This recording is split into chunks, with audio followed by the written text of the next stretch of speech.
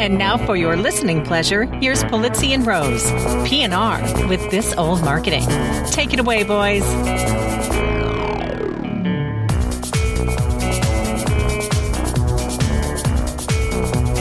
Well, hello, content marketers. I'm Robert Rose, and welcome to episode number 90 of PNR's This Old Marketing, recorded on Monday, August 3rd, 2015. Well, folks, I think it's safe to say that we all want to be Ronda Rousey. If you don't know who I'm talking about, she's simply the baddest, assest MMA fighter, maybe the best professional fighter to come along, maybe ever. In fact, my goal is to finish the introduction to this show in the average time that she takes to finish fights and knock people out, about 25 seconds. On Saturday night, Rousey beat Brazilian Bethe Correia in just 34 seconds for the Ultimate Fighting Championship's women bantamweight title fight. Correia just trash-talked her in the weigh-in and told Rousey to not cry when she beat her. It was poetic, karma-inducing justice when Rousey pulled out her mouth guard after knocking Correia out in 34 seconds and said, "Don't cry." So don't you cry, because PNR is your corner man. We're here for another episode. We bring you the anaconda choke of content marketing news and cauliflower ear of native advertising. We'll be throwing a right hook of This Old Marketing. We'll bring you the ground and pound of rants and the Peruvian necktie of raves. Working toward that TKO of epic content marketing experiences, Content Inc., and intelligently ducking and weaving content magic. So let's ding, ding, ding the bell, and let's get this bout started. And of course, to help me do that is my friend, my colleague, my good friend, the undisputed heavyweight champion of mixed martial marketing, Mr. Joe Polizzi. How are you, my friend? I'm doing well. I'm doing fantastic. And you're back home, I take it? I am. I'm back home from the whirlwind trip down under to Oz and had a wonderful time with the Adobe folks there, speaking at both of their symposia.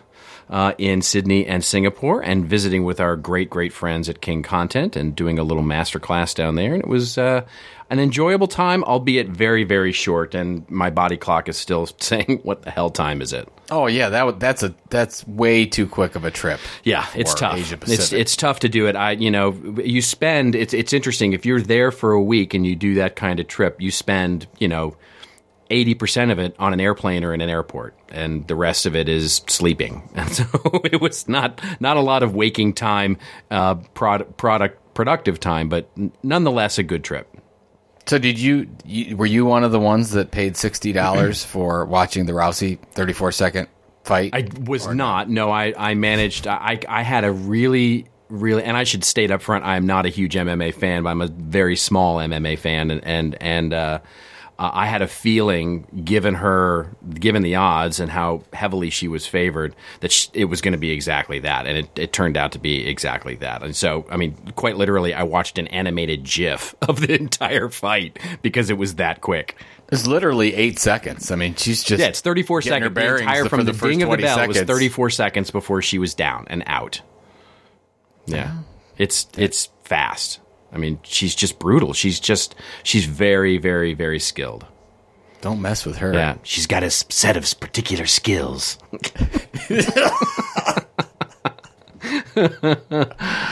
Maybe we should... Hey, I have a feeling that the news this week was a lot more plentiful. There was a lot of news and a lot of it weird, and this is going to be an odd show. Just set that up front. Yeah, disclaimer. Folks. Yeah, disclaimer. This is going to be to start out with, because this is going to get crazy. It's going to get kooky up in here.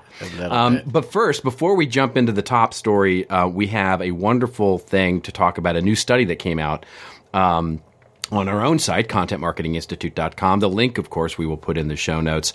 And it's this new study on financial services content marketing. And just some really interesting trends here pulled out about the very, very specific vertical of financial services. Just real quick, because I just thought this was super interesting. Special hat tip here to the folks at Imagination for helping us put this one on. And you work with a lot of financial firms, so I'd love to get your take on some of these stats that we put together. So we just looked at financial services banks and looked at what were they doing from a content marketing benchmark standpoint.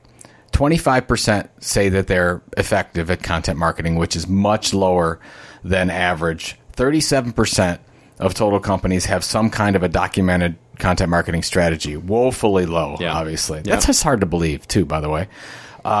29% focus on subscriber growth, which I want to talk about in a second. And here's the thing. How effective are you at ROI? for your content marketing. You know how many people said that they were very effective? No. 2%. Yeah, exactly. That does not surprise me. 2%. That does not surprise me. Dude, that's like a little better than 1 and not as good as 3. It's like it's in fact, you might say it's between 1 and 3. To be precise, yes, as we always are in our research. Exactly. So no, it's fantastic. Ann Ginn wrote the article here and put together the package along with our research team.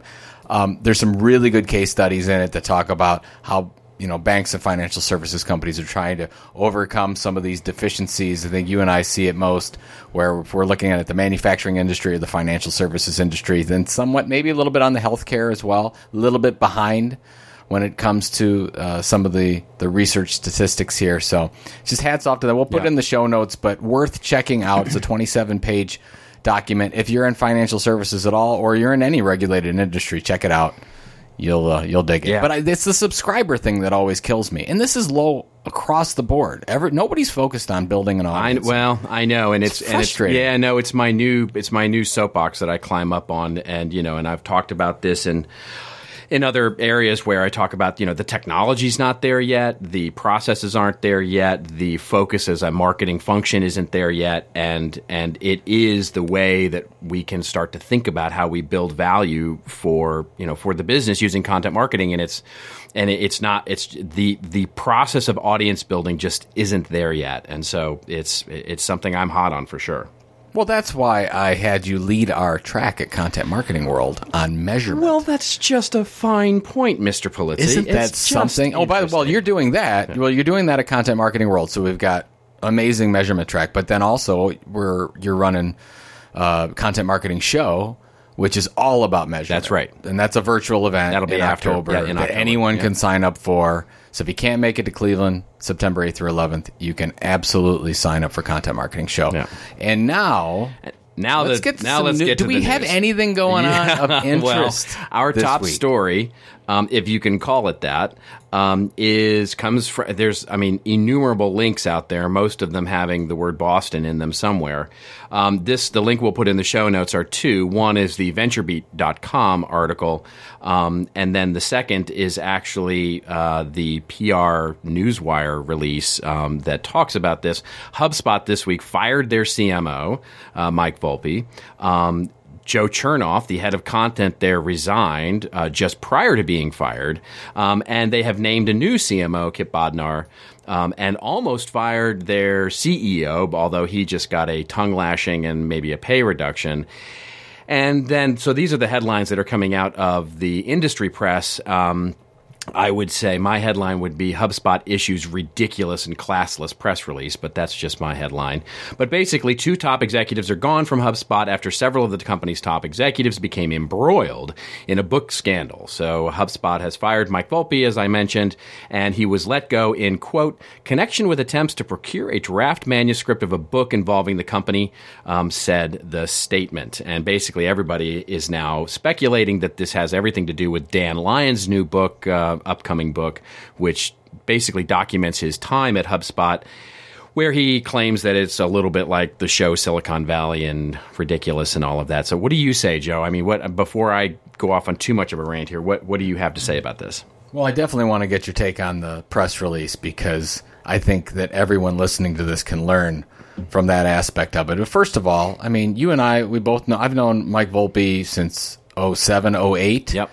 We presented together at OpenView Venture Partners in 08 together. He's always been a good guy, somebody I could call up if I needed to talk to. And even though, as many listeners know, the whole content marketing versus inbound marketing thing, Mike's always been a cool guy. So he got let go or got fired. Yeah. And then they put in the press release that our good friend Joe Chernoff, which both of us love, I've always loved Joe, Content Marketer of the Year, I think in 2012. Yep. So one of the leading foremost experts in content, content marketing, he resigns. But the way this is what I don't understand, and there's just so many more questions to this than answers. So book scandal. Here's what I don't get. HubSpot has always claimed to be one of the most authentic companies on the planet, and this new inbound content marketing mentality, authenticity. We'll put it out there first. We know how to take advantage of real-time marketing, all that type of stuff. Right. Have basically gone very traditional. They put out a news press release that I don't understand. They put way too much detail. Like, you didn't have to put you could have just said that Joe left for personal reasons, right? Like, why? I'm trying to figure out the legal standpoint behind why they had to do the press release this way. Why do you have to take two very good human beings and just throw them under the bus? Right. And that's my... I don't understand. Well, that's my problem with it, is that, even if they had said, so look... Even the short answer is they didn't. They didn't have to put nearly the amount of detail that they went out of their way to over-explain the reasons why, and actually the personal feelings, using language like, we're disappointed and all of that, and we've turned it over to the police, and, and all of this sort of stuff that's in the... They went out of their way to say that. And here's the thing. With Mike, I almost get it. I almost understand it. He's a company officer. He's got the C in his title. I understand it. I don't really understand it, but I could have understood it. With Joe, it is unexcusable. It is. He's not an officer of the company. There was no reason to bring him into that discussion of the press release. They could have simply said, Joe Chernoff, head of content, has also resigned. End of story. But they didn't. They felt the need to explain. It was just really, really not and this will feed into my rant later in the show, but it's just, to me, was the worst way to communicate, an issue, which is obviously an issue. And I don't know what they did. I don't have any more information than anybody else. Maybe they did something bad. Maybe they did something illegal. I don't know. I don't care, ultimately, because as a communicator, when you're communicating that kind of news out, this is an epic fail in my view in terms of how to handle it, and regardless of that, Joe is definitely a friend of mine. I know Mike a little bit. I don't know him as well as you do, but in that case, it's just, to me, just an epic fail of corporate communications. Obviously this was run by the legal and... Oh, sure, it's all legal. Affairs. I'm sure it's all legal because it's probably all true. I mean, there's no fabrication there. They probably really are disappointed, and they probably are all of the things that they said in all of the quotes that they had in the release. And by the way, what a horrible way to announce your new CMO. Oh, the headline of the press release is Kip Bodnar is named CMO of HubSpot, and then the entirety of the release, there's that word, the entirety of the release is actually how much they're disappointed. It's like, if I'm Kip, I'm feeling like, yeah, thanks for nothing. You know what I mean? It's like, it's just not the way to do it. But it's just interesting. Unfortunately, I've been involved in some legal issues over my years, and what they always tell you, especially when you're getting cross-examined about something, is just answer the question and no more. Exactly. Yes or no. Exactly. They did the opposite of what good coaching would tell you to do. That's right. It's just to go into areas that made no sense at all. So I just, the whole thing makes me feel bad. And yeah, the thing, it's bad. the last thing right. Yeah, I'm not angry. I just feel disappointed. I just feel bad. I feel bad for human beings that they got dragged through this. It's unfortunate. And then the only thing that I thought of when I first saw it, and it actually, for the first 2 hours, I thought that this was a promotional stunt from Dan Lyons. I said, this is the greatest thing that Dan... There's going to be a lineup of people for this book because of this press release that came out. They did nothing other than... you talk about content marketing for a book that they don't want to do any content marketing for. They might as well have sealed it as a number one release. I would imagine the publisher was going to probably print 25,000 copies. They just said, you know what, load her up. Yeah. we need 6 digits on this one because this is going to be a bestseller. Exactly. And it's because of this, which totally defeats the purpose of everything they were trying to do, I think, but we don't know. We don't know. And I guess so what's the thing to take from this is... When you have to, as I have been trained, when I was trained as a CMO by my great PR agency, and I had a couple of them during my tenure, it was basically exactly what you just said, which is, if you have to communicate bad news, communicate the bad news in a transparent and honest way, but do so only answering the questions you need to answer. You don't have to go into detail, and you certainly don't have to throw people under the bus. It would have just, here are the facts, dun, dun, dun, dun, da-doom. Here's the way it's going to play out, and we'll take, let it play out as it's going to play. Because all they did, to your very early on point, is they opened up more questions than they needed to even begin to open up. Because the flurry of articles that have appeared since then have all been about what's going on at HubSpot, what's happening, what's going on. They basically just, instead of saying, this thing happened, we're working on it, they said, this thing happened, and here's why we're so upset about it. And I don't know. I get off on a rant. We were talking before, because you and I are both football fans. It's the same thing with Tom Brady. That thing could have been handled right at the start. Hey, I like to deflate the balls a little bit. I want to go to the lowest possible level. I feel it's good. I didn't know we crossed the line. Sorry about that. Right. He'd have got a slap on the wrist and done. Exactly. Now we've got all sorts of havoc going on. Exactly. What's with Boston? I love Boston. What's going on, Boston? What's going on, Boston? Let's get it. Get your stuff together. Come on, people. All right, let's move this story show on here. Yes. Before we get in trouble with ourselves. Oh, we're probably already. Yeah, I know. Well, we'll see. We'll see how when this comes out. All right. So our next story comes to us from we're pairing a couple of different stories here together, but primarily focusing on one from theawl.com, the AWL.com. Big hat to Todd Wheatland over at King Content for sending this story. A few folks actually had sent over this story, Todd being one of them. And the headline is Mutually Assured Content. And this is basically a response post on The Awl to an Ezra Klein article over on Vox.com asking the question, is the media becoming a wire service? And this is a long article. And it really talks about the idea as the media gets ready to really face disruption in all of these platforms like Facebook and Apple News and Snapchat and RSS and Facebook video and Twitter video and YouTube and Flipboard and all these platforms of content, how content is itself becoming a big challenge for publishers to pull in audiences because they're having to publish to so many disparate channels to find the eyeballs for those audiences. And so the article goes through this in terms of how the complications therein and how difficult this can be and how where there's controversial content, like nudity and those sorts of things and semi-nudity and how the different platforms have different grading systems for those kinds of things.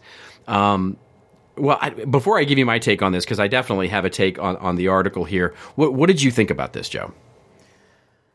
I think that no one knows really what's going to happen. We talked about it before. Right. I think it's going to be chaos, especially for media companies. A couple things come to mind. First of all, and we've talked about this ad nauseum on this show, that the platforms, the social platforms like your Facebook, Twitter, LinkedIn, if anybody owns the audience, they do. Nobody technically owns the audience, but they have the most control over the audience. And that's a tough thing for media companies who have traditionally owned that. He who has the data owns the audience, right? Yeah, there you go. And they do, of course, have the data. Right. The article goes on to talk about how it's so difficult today for publishers because you have to sculpt the content. Every story has to be a little bit different depending on which platform. And to that, I said, duh. Right. Yes, it's called a channel strategy. And that's why you choose the channels that make the most sense because you have to put resources to those channels. It almost like I thought about, the days of Ping FM, right? Remember when we thought we hit a jackpot? It's like, oh my God, Ping FM, and we can blast out and spam out the same message to 95 different platforms. Well, we realized that wasn't going to work and people would ignore us. So we actually had to figure out what our channel strategy was. Yep. So my take is, yes, should you play with these platforms? So this is media companies, news media companies, I think have a much more difficult time than brands will because a brand is focusing on a very particular audience, and I think you can choose the ones that you feel that you can get the most out of because ultimately we're trying to build a platform too. Yeah. They have a platform. We're trying to build our own platform. We want to leverage the platform. We wake up today. We have access to that platform. We're going to use it for how we can, and we're going to try to get people back to our platform and actually have them as an opt-in subscriber to our audience because tomorrow it may not exist that we can use that platform. Yeah. Because as we saw later, it's not even a news story because it's a non-news story, but that... Did we talk about? I don't know. Maybe we talked about last week that Google Plus is finally dead. Yeah. Maybe that was. Yeah. Well, there's all sorts of articles this week, sort of saying that as well, right? Yeah. I mean, you just spend all that money and all that time on Google Plus. Well, we did that, and now it's pretty much done, and now you move on to another platform, and they're going to come and go. And when you've got the big ones like your Facebook, your YouTube, your LinkedIn, your Twitter, Snapchat, and those types of things. But so that's the thing that it's still, if you look at a company like BuzzFeed. And I just did a bunch of research for Content Inc., the book, on this, and I looked at BuzzFeed. And if you look at where their calls to action go, they're probably better than almost everyone at leveraging Facebook, let's say, to get people to engage in that content. And they're experimenting on all the different platforms. They've got their own partnerships going on. But if you get them back to the BuzzFeed site, their calls to action are all around email subscription. Right. Isn't that interesting? Yeah, and people forget that. So that's my take. Well, here's this article really well, first of all, what's up with those creepy animated GIFs in this article? Oh my gosh. I'm looking at one right now, picking up the cars, and then the next one juggles the cars. I don't understand. Anyway, that's a whole other side note. But it's mesmerizing, though. I can't stop looking at it, right? It's like it's just like this creepy robot picking up cars. It's just odd. Anyway, I was really intrigued with this because and here's why I was really intrigued with this is because, to me, ironically, this is something that marketers and brand marketers and content marketers have really figured out their quest to become better at content, right? That we need to get content out to as many channels as possible. This channel strategy, as you said. And then our idea here with content marketing is to pull audiences into our owned media properties. Now, for most, as we sort of lamented in the very beginning of the show, that many of these are still called leads or opportunities or visitors rather than a subscriber. But this is the real opportunity now, and how brands are truly starting to compete with publishers for the attention of an audience. This, to me, was a really sort of shot across the bow of media companies saying, guess what? Content marketing and brands are going to start to compete with you because these platforms are not only available to you to syndicate content out to, they're available for brands as well. And basically, may the best man win.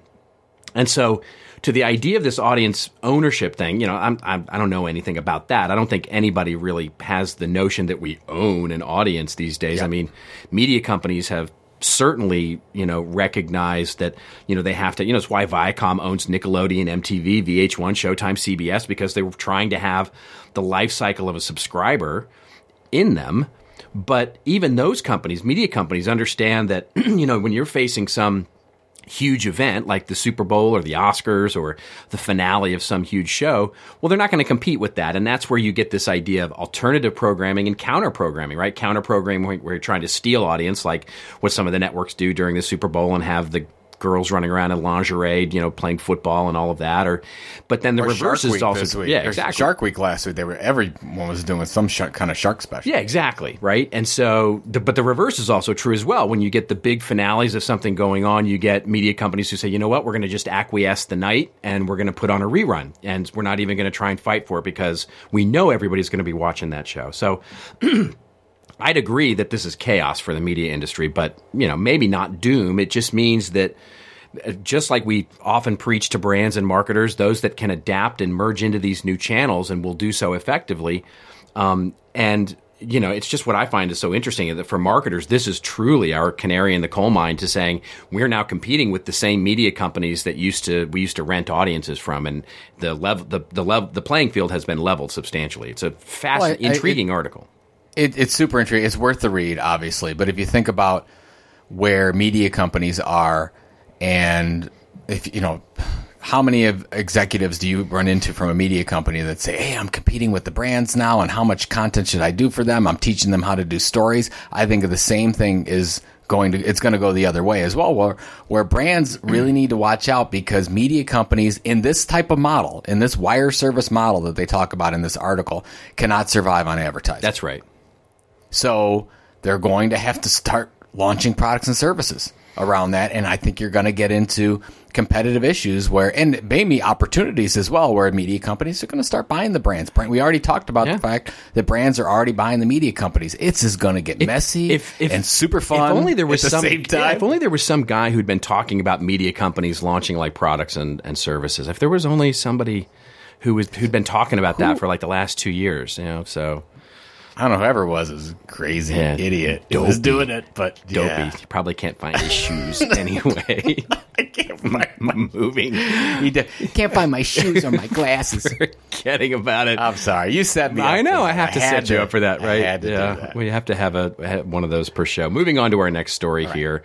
This one is a fascinating one. Speaking of advertising and the interesting evolution of a business model here, podcasting advertising on a slippery slope. Big hat tip here to Candace Edelin, who at Candace Edelin is her Twitter hashtag there. And so this comes to us courtesy of the New York Times, where the article starts out by telling a story. And it was telling the story about, it's an op-ed piece that talks about this wonderful podcast called Startup, which we've talked about on this show before, and many people know because it's a really wonderful, wonderful podcast, telling the stories of companies that are just starting out, hence the name of Startup. And basically, he tells the story of how he was listening to this and really, really enjoying this podcast. And then all of a sudden, he heard the host of the show turn into an advertisement by basically talking about Ford. And at the end of the sort of talking about Ford, he intones this tagline, which is making pickup trucks under a living roof, which is kind of a funny way of, spoofing the ad, but, making it cute and in context with the rest of the tone of the show. And then he says his first reaction was of amusement and admiration. The ads were clever, but then all of a sudden he turned to horror. He was horrified.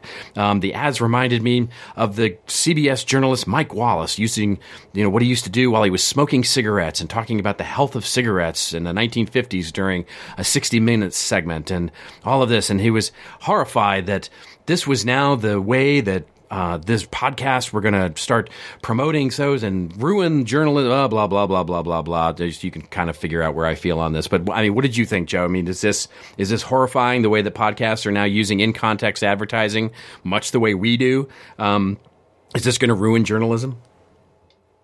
I don't understand this. Maybe you can explain it to me, because listen to radio. Watch a TV show. Watch a TV show. This happens all the time. Not to the extent where, you get to the point where Mike Wallace is smoking cigarettes and talking about how wonderful they are, but to the point where, I was listening to the radio today as I was driving from meeting to meeting, and they're talking about some Nissan dealership or something, and how, the people are great over there, and I was just over there. We had a good time. We talked about it. They're the nicest people. Going on and on about this dealership. And it's an ad. You absolutely know it's an ad, but they're doing it in a way that is friendly. And the article talks about the fact that could you then, as a journalist or a content creator, go against that if there was negative news? I don't know the question of. I just know that is this a new issue that we have to deal with all over again because they're calling it quote unquote podcasts, right? Well, because. Well, what I'm seeing, and what you and I both covered this, there was another one we're not talking about on the show, but our podcast director, Pamela Muldoon, sent me a thing about a radio station buying a portion of a podcast network that happened earlier in the week. It's all audio. Right. And the sponsorship and the advertising associated with radio and podcasting is pretty darn similar. I don't think this is different. No. Do you? Well, I don't. I don't think this. Look, the Mike Wallace example is very convenient for him to use because it's cigarettes, and everybody's like, "Oh, it's cigarettes. That's horrible. How dare you?" But if the example had been, just like Johnny Carson when he, Ed McMahon used to read the commercial for Alpo in the middle of the Tonight Show, and the puppy used to eat from the bowl of Alpo while he was reading the nobody would be like, all right, so what's the big deal, right? This has been going on forever. Now, you can argue that hard-hitting news shows, that are expose journalism or shows like 60 Minutes probably shouldn't do it. They probably shouldn't, but it's not like they don't have advertising, but they probably shouldn't do the in-context advertising, and especially shouldn't do it with their reporters. So maybe there's a point to be had that Mike Wallace shouldn't have done it in the context of 60 Minutes, because then there's a conflict of interest, and that has been that's been a tenet of hardcore journalism for forever and ever, keeping that separation. But the in-context part of this in a podcast like Startup, which is not a hard-hitting news show, by the way, and not really journalism in the sense that it's not trying to uncover some truth for, illuminating the truth for some news purpose. It's an entertainment show more than anything else. It happens to be a little bit educational in its content. But really, I mean, I think this is way much ado about nothing, and this is the new way, and it's something that's been done forever and ever, and is just a new way of contextualizing it. Yeah, does it go against the authenticity of the show? If it goes against it in some way, then you don't do it. Right. And if it doesn't, then I think it's absolutely fine. But I think it's important, like, when we accept sponsorship, we've turned down some sponsors that didn't feel right for us. That's right. We don't just accept every dollar, by the way. Just folks want to know out there. We don't just... We have said no. we have absolutely said no. And we say yes to ones that make sense for our audience and that we feel comfortable doing. But there's a few that, that you specifically have said no to. I, on the other hand, was a buyer. Yeah. But you were really against it. Well, that's because your morals are so low. That's what we're talking about here. Yes, and I set you up for that one. Yeah, you did. There we go. You did. Yeah. All right. Let's move on to our next story here. Our final story, actually, of the show, and this one is a fun, positive one to end the show on, which is how corporations are becoming documentary film funders. And I loved this article. A big hat tip here to Helena Swedberg, at Helena Swedberg on Twitter, if you want to go follow her. And this one comes from Bloomberg, which was really interesting to me, the source of this being Bloomberg, because it's a big business, obviously, publication. And it talks about how, and specifically really American Express now, and has... Some companies are now choosing to really fund documentary films. As they open the article by saying, American Express has joined these people, choosing as its gift is not extra membership rewards, but documentary films. They've got 3 20-minute films made by successful directors, heartwarming stories about downtrodden entrepreneurs for their small business audience, making the viewer want to spend money at mom and pops. They've released this on Vimeo, on YouTube, and there we go with our multi-channel strategy, on demand, on cable, and all of these documentaries were funded by American Express. And then they go through some other examples, like, for example, We Could Be King, which was a documentary about inner city high school football teams. And it was, of course, sponsored by and funded by Dick's Sporting Goods. So this, to me, is the quintessential idea of content marketing and creating valuable content that is helping us align our brand and our values to our core audience. And what say you, Joe? I mean, we're just on the cusp of finishing ours. Well, I actually just saw the final proof of the story of content, our documentary, which was, by the way, partially underwritten by the good folks at Bright Cove. So, I mean, like, we're into this. This story is about what we're doing right now. It's a piece of content that we feel was important, that Bright Cove felt was important, that we wanted to put out there. So I think that this is fantastic. I mean, look, it's interesting. Actually, in our documentary, we've got the folks in Marriott talking about what they're doing, and they're doing this exact thing. They're doing mini documentaries, mini movies. They're going out to writers and journalists and content creators and producers, and they're going out and they're funding things that otherwise would not be funded, that they think are important and compelling stories to get out there. I don't think that there's a problem with this at all. I actually think this is a great opportunity. The difference today versus years ago is the fact that we have all these distribution options. You could upload it directly to Facebook if you want, or YouTube, or Vimeo, or whatever, or just put it on Twitter's player now. Those types of things. What is interesting, though, and we talk about, this is such an old, I mean, this isn't new by any means. And I got this, and I didn't even tell you about this, but been trying to work on this thing about, Cleveland being sort of the content marketing capital of the world. And Andrew Davis has been on me about this because he's got a new book called Town Inc. And he's talked about how different locations that really get behind an expertise in something economically do so much better. And he had the researchers from Northwestern do this research. I'm really excited to read the book and see what he's done with this whole thing. But he was saying, Joe, you have to do this. So I've been going back and trying to figure out the history of content marketing as it pertains to Northeast Ohio. And what we've been starting to find is Standard Oil, which was purchased, by, in a purchase by BP, But Standard Oil, old Cleveland company, back in I think it was the 40s and 50s, used to do this all the time. So they would take documentaries, vignettes, stories that weren't getting produced that they felt were really important to get out, and they were underwriting them. Wow. I haven't gotten my hands on those yet, but I know that they're available, and I'm just working with an archive group here to see if we can get those. But isn't that something? I mean, this is just... Yeah.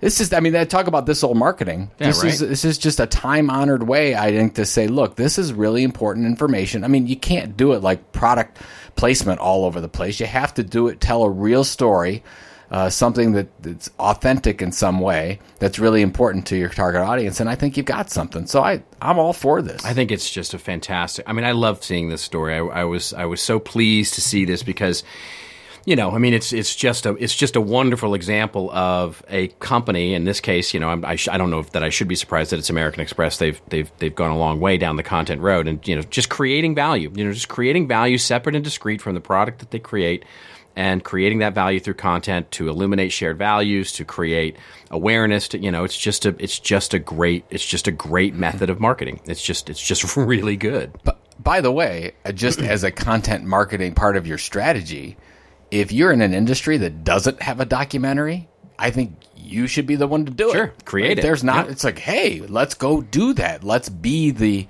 thought leaders behind us. Let's be the teachers. That's right. In our industry and put this out. I think that's an opportunity. A lot of production costs have come way down. Obviously, we talked about distribution. It could be an opportunity. Absolutely. Well, speaking of opportunities, we have our own little contextual opportunity to talk about. This is just a wonderful, wonderful, wonderful field guide.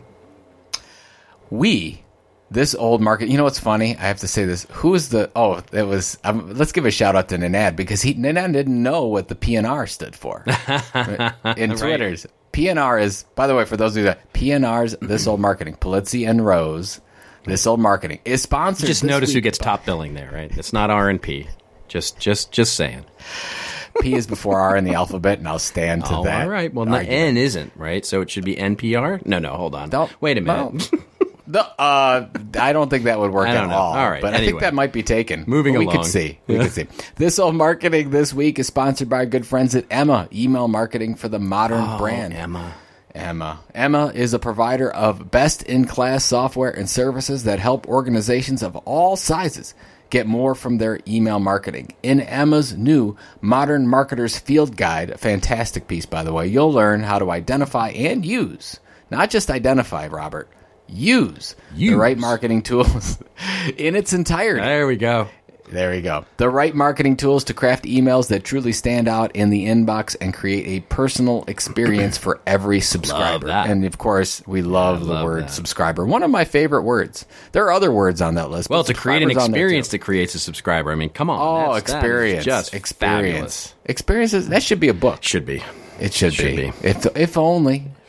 For every subscriber, download the guide now at bit.ly/myemma-field-guide. That's bit.ly/myemma-field-guide. Of course, it will be in the show notes.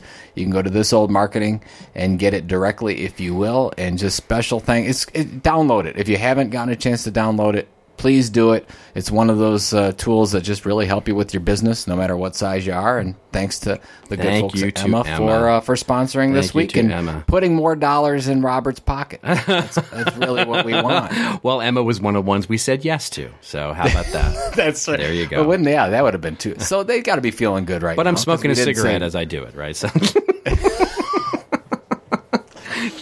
There goes the show. There goes the show. Right there. All right. Well, it is now time for the show that you all love so much. It's our Rants and Raves segment, where Joe and I go off on a little bit of a rant or a little bit of a rave on something that makes us really, really want to counterpunch or go ground and pound like Ronda Rousey to the head, or it makes us happy and makes us happy that it's now time for something completely different. All right. So I guess I'm first here because I have This Old Marketing, and I guess it's a rant, but it's not a rave. It's more commentary, I guess, than anything else. And it's about this whole thing. So unless you've been under a rock the last week, the name Cecil is going to ring. Is it Cecil? Or is it Cecil? Is it like I don't know. Is it like DeMille or is it like? It's the deceased, the deceased Cecil. And to be clear, before I go through this, I have no opinion on Cecil. I didn't know Cecil. Cecil was not a friend of mine. Of course you didn't know Cecil because you can't even pronounce his name. What is Cecil. it? I don't know. When you see it, don't correct me if you don't know. I say Cecil. Tomato. All right, Cecil, Cecil, tomato. Tell me tomato. more about Cecil. Well, here's the thing. So the link that we'll link to in the show notes is the New York Times article that talks about the death of Cecil or Cecil the lion. And it talks about, it says, if you haven't heard about this, Cecil was a black maned lion. He was killed by an American big game hunter in Zimbabwe. And the hunter's name was Dr. Walter Palmer, who's a dentist from Minnesota. And because of the social media outrage that has ensued, has been forced into hiding of it and maybe under extradition from Zimbabwe. And there's all sorts of legal proceedings going on at the moment. And it is a big, sad, sad, sad thing. So I don't really want to talk about the article because the article is what it is and it states the facts and it's, quite fine. Nor do I really want to, come out in one way or the other for, although I'll agree with everyone that killing a lion for, for headhunting purposes is sort of a stupid, asinine thing. My commentary or my rant is really about the broader danger here of something we've talked about before, certainly with other, sort of social media fails and those sorts of things, which is the danger of this social media mob mentality, which, look, at its face, this is an easy thing to get worked up about. I call this safe outrage. In this case, so what I mean by safe outrage is, there's no discernible alternative opinion. It's very easy to post, call for the call for this dentist to get dismembered or murdered and write out his office address, post on his Yelp page that you're going to kill his family, protest at his office, throw stuffed animals, and generally, let's face it, ruin this guy's life, at least temporarily. And maybe that's justified. I don't know. I'm not calling a judgment on that, but I'm stating what happened. And so the popularity, of course, of this is what leads the rest of the media to then look at this as some sort of important conversation because it'll get ratings and because they can then – and it sort of feeds on itself, which – it's really weird because if we're really honest about this, one hunter's asinine actions are hardly worth the amount of attention that this has received across the globe. Across the planet, especially when it's compared to what we could be talking about or the discussions that we could be having, which, interestingly enough to me, is what I mean by the safe outrage, which is it makes the other conversations that are much more difficult and that do have legitimate alternative opinions much more difficult to discuss, which is, the real interesting thing here. And that reminded me so much of Clay Shirky because he wrote a book called Here Comes Everybody. And I really like this book. It's a great book if you haven't read it. And he talks about this. He talks about how social media enables group conversation and group action in a way that could only previously be achieved through institutions, right? If we think about this, the institution of the news or the media was really the only way this kind of outrage would have been sort of exhibited before. And I actually have an example of that in just a second.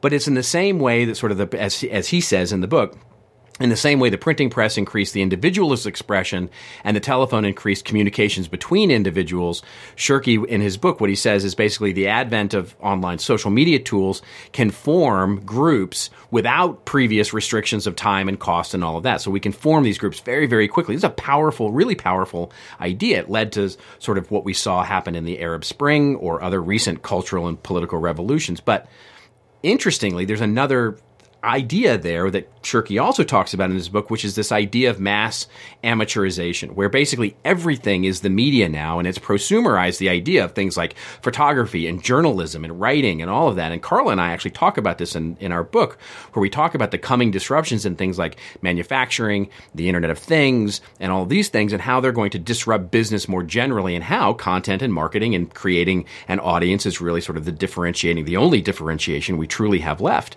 This mass amateurization is also having an effect on our collective outrage. At least this is my commentary. We're outraged by lesser and lesser things these days. So just as an example of this, so if you can remember back, there's a guy by the name of Richard Jewell.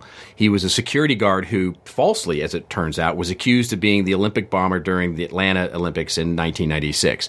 Can you imagine what would have happened to that guy had this happened in the age of social media? His personal address would have been thrown out there, which you know, he may have been seriously injured during this whole time, during this, you know, age, how quickly that story happened in traditional media where journalisms were supposed to be professional. In an idea of amateurized journalism and social media outrage, what would have happened to that guy? So the question is really, what are we going to do about it? Or can we do anything about it? And I don't know. I don't know the answer to that. So this is less of sort of a here's the way forward and then just a sort of a plea of if we can start thinking about this. Is this the world we live in now as people or as marketers, you know, to communicate about our products and solutions? Do we just have to deal with this as a new reality? I don't have a solution for this. But in a very, very small way, this is the exact problem I have with the HubSpot press release. Because this becomes a bigger record of people's lives. So as kids, when I was a kid, and Joe, when you were a kid, I know you had this, the teachers would yell at us and they would say, this is going to go on your permanent record. You know, it's even a thing for our childhood in a Violent Femmes song. You know, this will go on your permanent record. And we used to laugh at how silly that idea was. But the sad state of affairs is in this world of mass amateurization and media, and this here comes everybody good and bad, the permanent record is now really a thing. And it's just a really, really sad state of affairs when somebody's going to get hurt by this who doesn't deserve to get hurt. And that's the end of my rant. That was very eloquent, and you're going to make mine look silly because it was so eloquent. I hate it. No, that's really... Yeah. I wish you had... I was waiting for the solution. I don't have any. I thought you were going to give some prescriptive I'm not smart advice. enough for that. I'm really, really not smart enough for that. I'm just only smart enough to be able to say this is a sad thing. I mean, I watched it happen. You know, I watched it all go down, and it's just fascinating to me because, you know, it's a totally horrific thing, and I get it, and the way that he killed that lion was horrible, but in the context of what's going on in the world, this sort of the interesting thing to me here is the level of outrage that the world has and can sort of fire up so quickly. And this guy's, you know, for better or for worse, for right or for wrong, for guilty or not guilty, that guy's life, at least temporarily, is completely ruined. His dentist practice is gone. He can't do business anymore. His career is gone. He's certainly not going to go hunting anymore. He's in hiding because he's in fear for his safety. I mean, I don't know that punishment is justified yet, and he may have legal trouble. So it's just a really odd thing for me. Well, you and I talked about this before the show, and I just opened up my Facebook page and I saw 3 other examples of CEOs or well-known people that are gamers, and they're trying to out them and tell them how horrible they are. And again, you and I aren't taking a stance, but wow, did that happen fast? Yeah, exactly. I mean, can you imagine being somebody who actually went out and did big game hunting 10 or so years ago and posted pictures of them that happened when it was all, when it was legal or if it was legal, or, let's assume that it was all legal and basically these big game hunters were out there. They're all scrambling now to go delete these photos off the internet because, oh my God, we're about to get called out here as a killer, and it's I don't know that I'm not suggesting that is or isn't justified. What I'm saying is that it's a thing now, and in context, it feels like something that where not to draw another analogy here, but it was a really fascinating thing. Norm Macdonald, who I love, he's a comedian. He was on The View of all places and said this really interesting thing about Donald Trump. Actually, he said the interesting thing about Donald Trump and being a front runner is Donald Trump is going out and saying ridiculous things. But because it's coming from the clown that is Donald Trump, we go, ha, ha, ha, we laugh, and he's just an idiot and a clown. But but it's resonating, right? Somebody is actually resonating this because he's front running in the polls. And he said, imagine if somebody charismatic was actually seriously saying this stuff. He said, imagine if this was coming from a serious person. He said, then the difference of that changes quite a bit. There's an analogy there. Anyway, sorry. I'm no. Don't be sorry. I mean, it's just that's. I guess the medication that you're telling people is don't pile on. I'm trying to, yeah. Don't pile. Yeah, so don't pile on. So if you see something like that on your Facebook page or Twitter feed, don't just necessarily share it right away. I mean, you've got an opinion on it. But it's. I think there are. I think there are other things that we could and should be talking about, I guess. Exactly. We could add to the world in some positive way. Here's mine. All right. Here's mine. Again, not as eloquent. I'm setting very low expectations, but our creative director, Joseph Kalinowski, sent this on to me. I think he's at Ringo66 on Twitter, if you want to follow him. We were playing a basketball game last night. We do Sunday night basketball, and we were talking about how much YouTube stars make. And of course, I cover a lot of that in Content Inc. And he sent me this article, which I thought was really interesting. But this is sort of a rant against YouTube and maybe some possibilities out there. So the title is this from a Business Insider article. It's entitled "The Biggest Stars on YouTube Make Huge Incomes, ... yet they can't keep the vast majority of it." So it goes into a number of stars. Felix Kellberg is the one. PewDiePie, you might know him. He's got more followers on YouTube than anybody on the planet, I believe.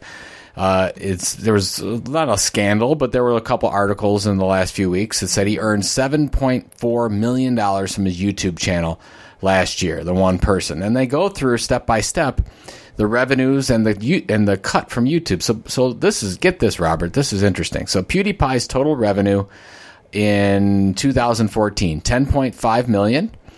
After YouTube's 45% cut, $5.7 million. After taxes, after YouTube's cut, basically $4 million. So net income of $4 million. So he said, "Okay, that's pretty good, but let's look at some other ones." They goes through a bunch of different examples. They go through one here. So was this one that I didn't? Olga K. I've never heard of Olga K. Have you heard of Olga K before? I have not. I have not. I have not either. But apparently, she's another internet famous star. Did total revenue of $100,000 minus YouTube's 45% cut, minus the taxes, minus editing costs, net income $13,500. Right. So you start to add this up, and my take here is, and again, it's a question. I don't know if it's a rant against YouTube, but it's a question. By the way, YouTube can charge whatever they want. It's their platform. Sure. I don't have any problem with YouTube. I think they're going to run into some problems because, as you were telling me before the show about the article that came out about Facebook distribution versus YouTube distribution. That's right. Facebook is catching up. If not, they have maybe surpassed YouTube in a lot of ways when it comes to native distribution. Yes, somebody video. came out and said and projected when they would actually cross over if they haven't already. So the issue is, and right now, if you read a number of different articles and sources, Facebook has not done a great job sort of cultivating these personalities from YouTube. But they have the platform. Everything is ready to go. They just really have to make a decision to turn this thing on.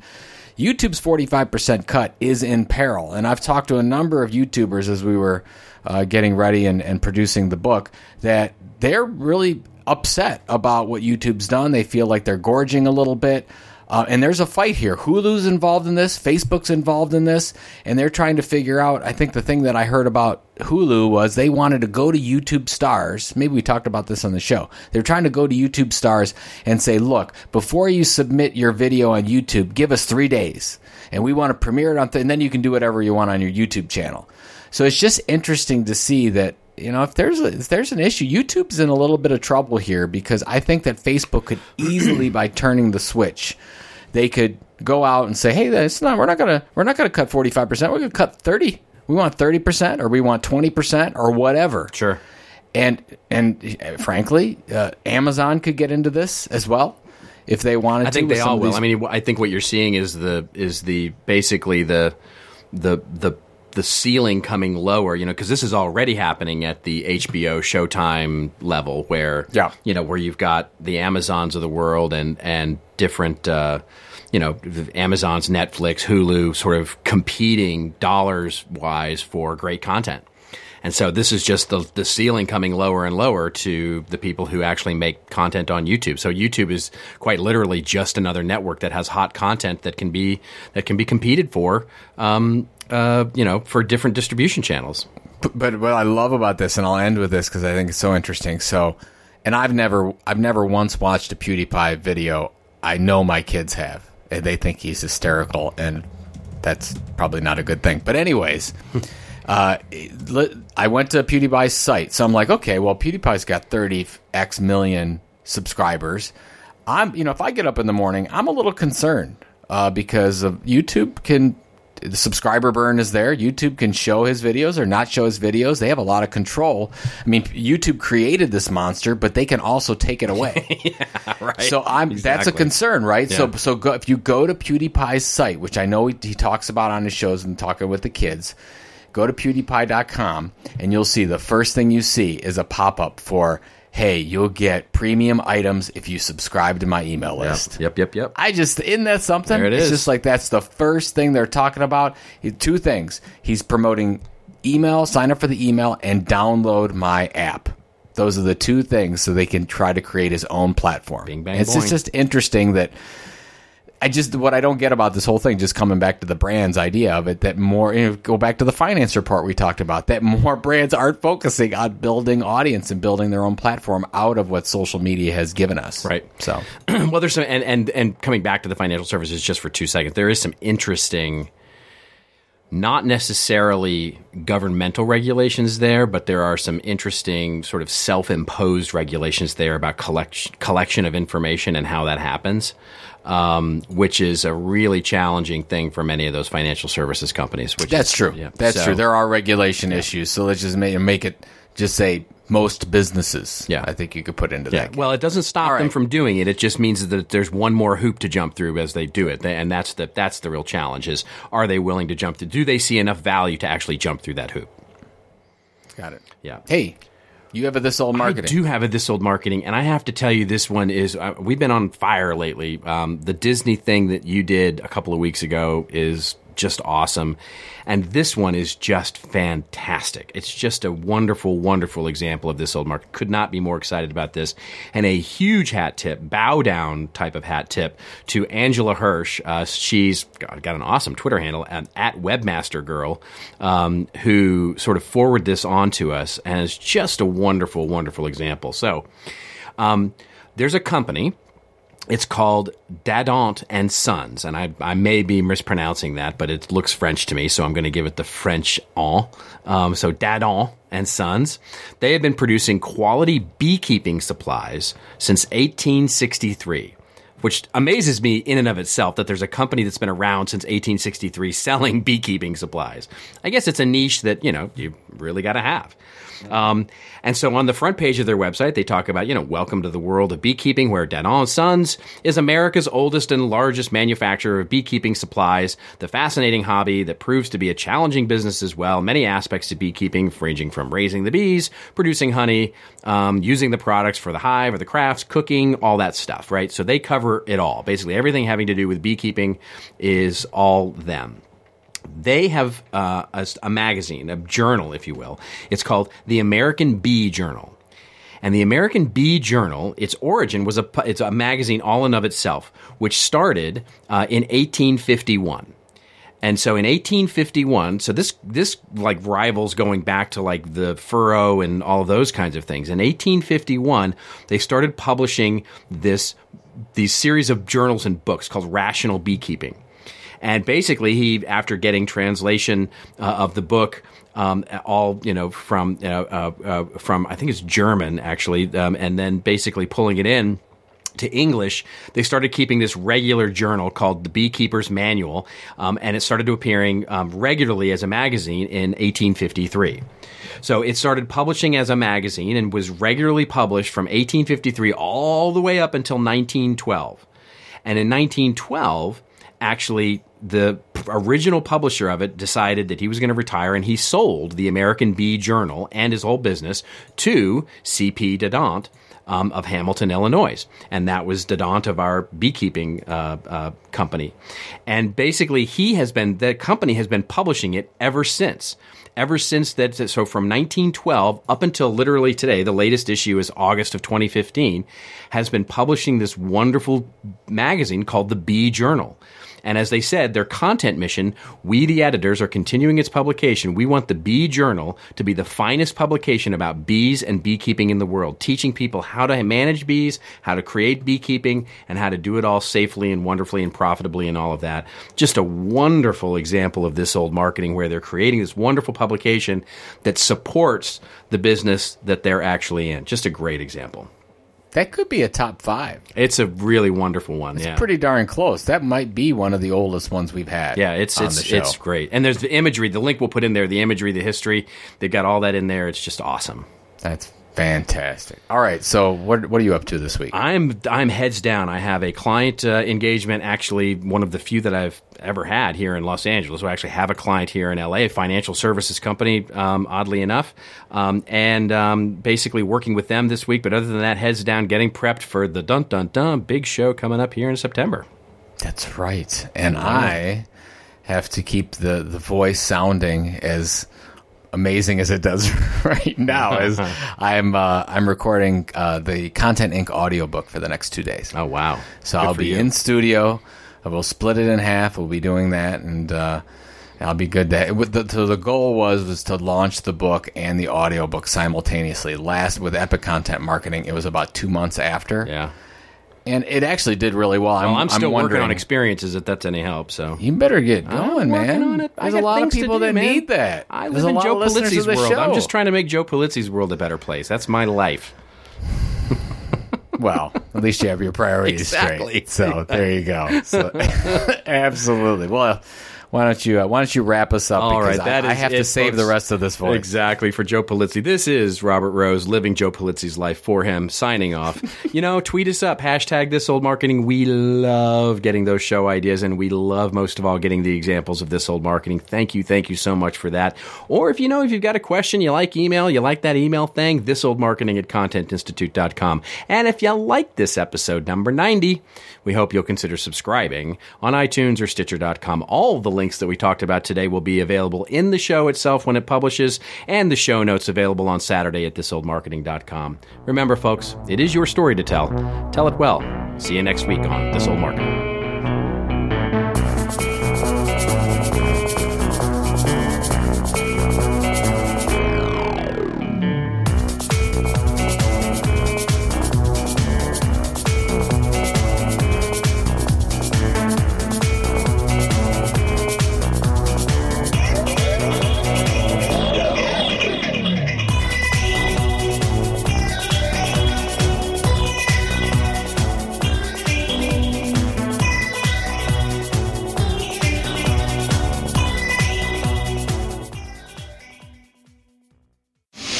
This show is part of the CMI Podcast Network. Check out all of our shows at ContentMarketingInstitute.com.